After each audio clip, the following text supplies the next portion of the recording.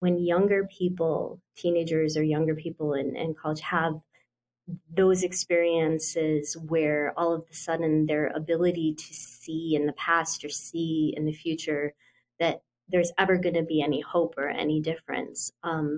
That's part of the direness of the situation and why, though we may look at it as your problems, are limited or trivial or whatever, that's why it's such a grave, serious situation to take mental health and to take that emotional development seriously. Hi, my name is Lance, and this is Unsilent, a speak series by No Stigmas that champions mental health advocacy and challenges stigmas that all too often prevent people from getting the help they need. We're so happy you're here. And in today's second part of our three-part conversation, we get to know more about Danielle's coping strategies and how she manages her own mental health. And she also shares a little bit about what she thinks it takes for us to be our best advocates for others, especially the youth in our lives. And she also shares the importance of seeking out network and connecting with others. Be sure to check out part 1 of our three-part conversation to get to know more about Danielle and her story. We're so thankful to Danielle for sharing her story with us and being so honest and open and vulnerable. Thank you again for being with us, and remember, to break these stigmas, we must be unsilent. Let's dive in. Today's episode contains in-depth conversations around suicide, suicidal ideation, and suicide loss. It's okay if you need to skip this one. Do what's right for you.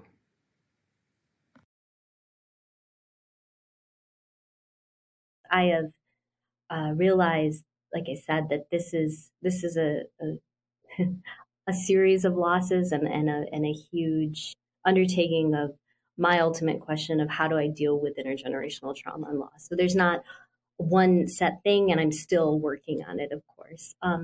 But I will say that there are a few things that have been very helpful for me. EMDR therapy was one that was very helpful to me. I have done psychotherapy, CBT, cognitive behavioral therapy before, but EMDR helped me to address that our trauma and our experiences get stored within the body. So it was a way of therapy to help release trauma from the body that I found incredibly difficult to explain, very humbling for an English person who's a wordsmith, but it was life-changing for me. I have sought out ways to take better care of my gut health because I did experience PTSD and heightened levels of cortisol.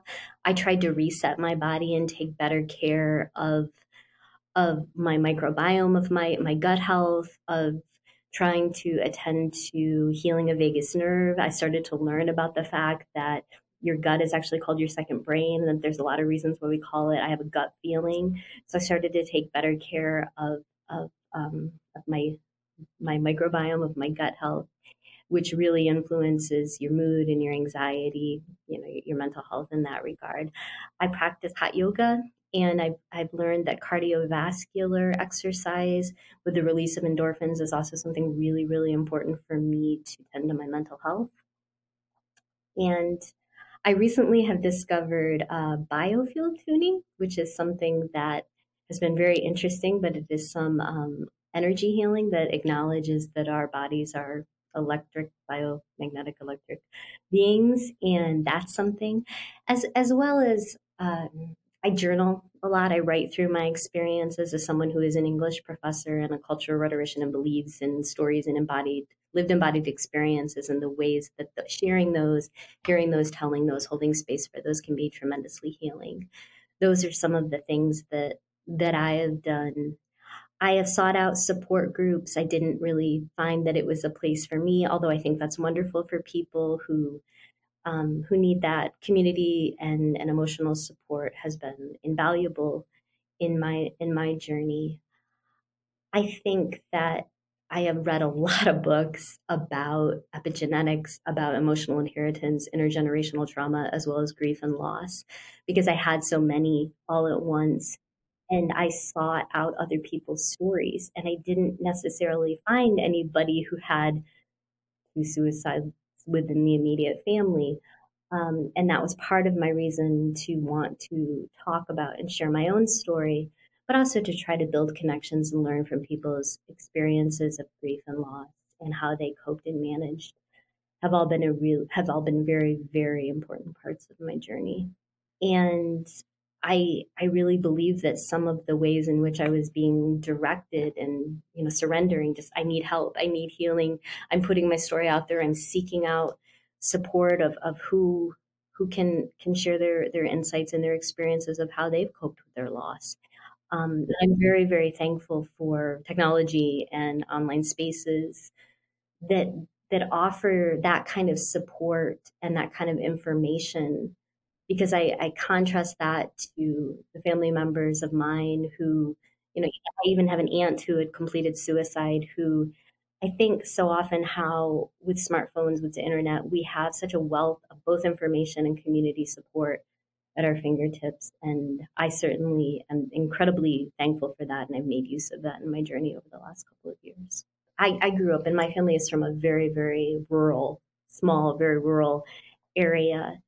And I would say that in many ways, a good 10 to 20 years behind the times, and certainly psychiatric care, mental health help in such a remote area is very, very limited. And that, we're a big country. There's a lot of rural areas that affects a greater portion of the American population than maybe we, think about or address as often as we need to.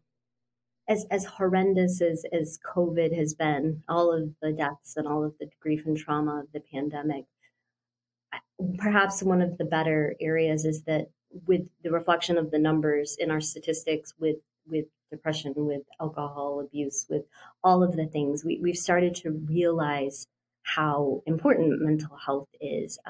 I was startled but slightly relieved when I read that, the pediatric association was declaring it a national public health crisis, that we need to start paying attention to people's mental health.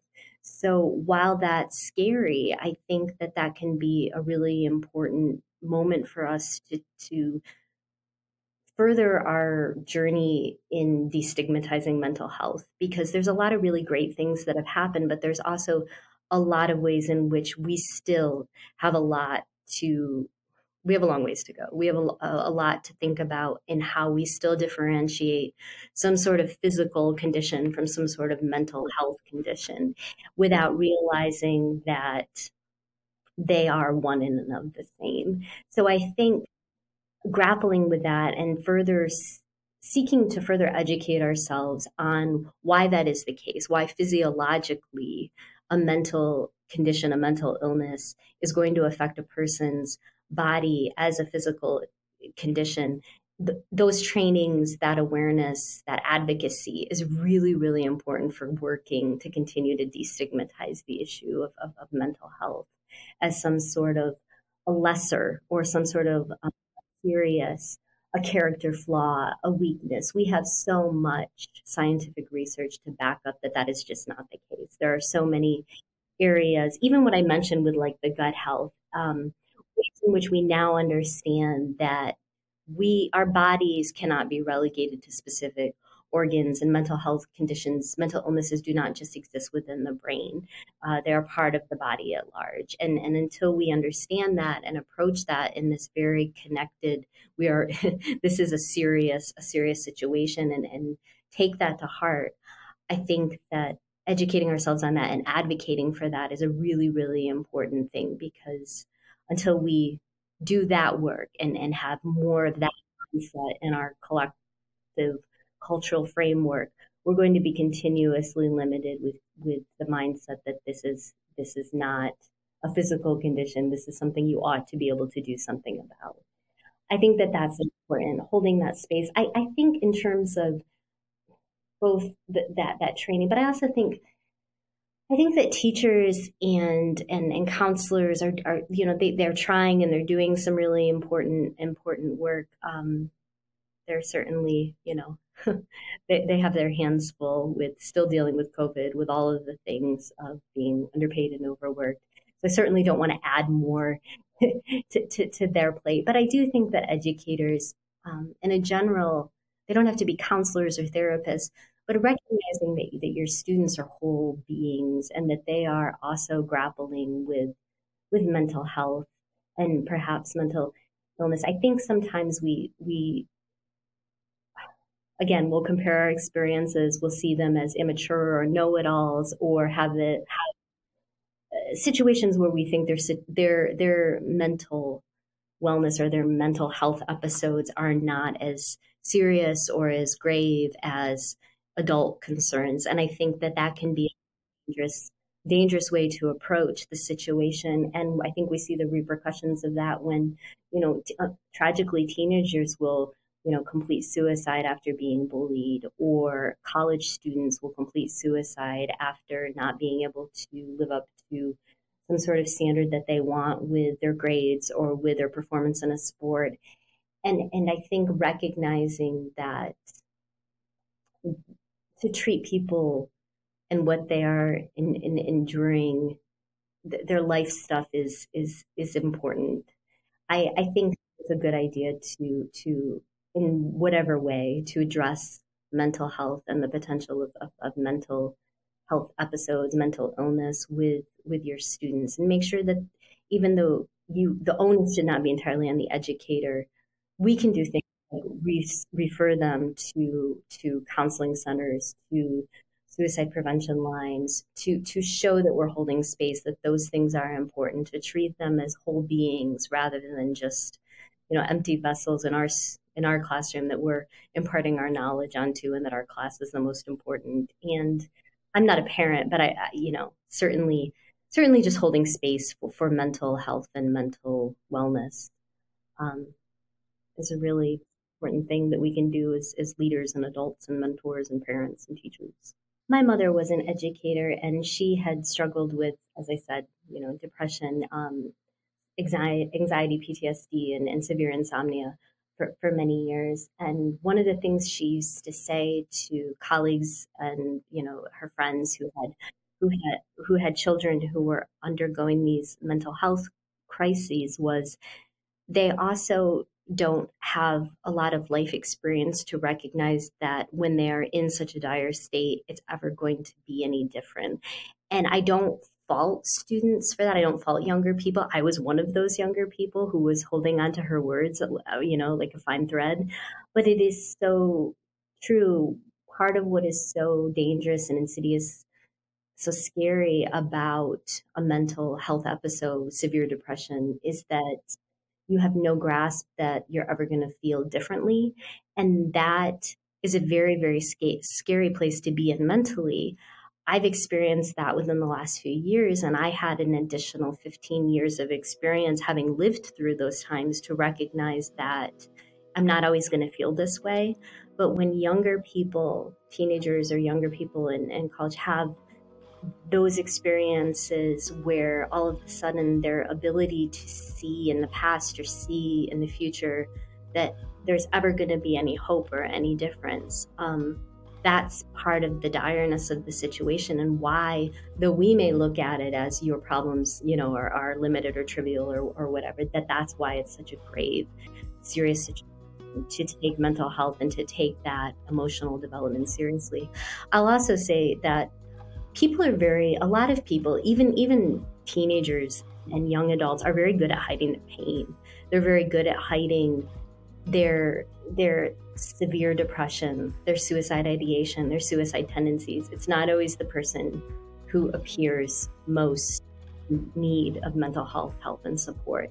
And addressing that stereotype, and I think, is another important thing that those educated should address. We say thank you again to Danielle for sharing her story with us and being so open and honest and vulnerable. And to go beyond the show, you can always connect with us at No Stigmas on all social media platforms and at nostigmas.org. Thank you again so much for joining us today. And remember, be unsilent. We'll see you next time.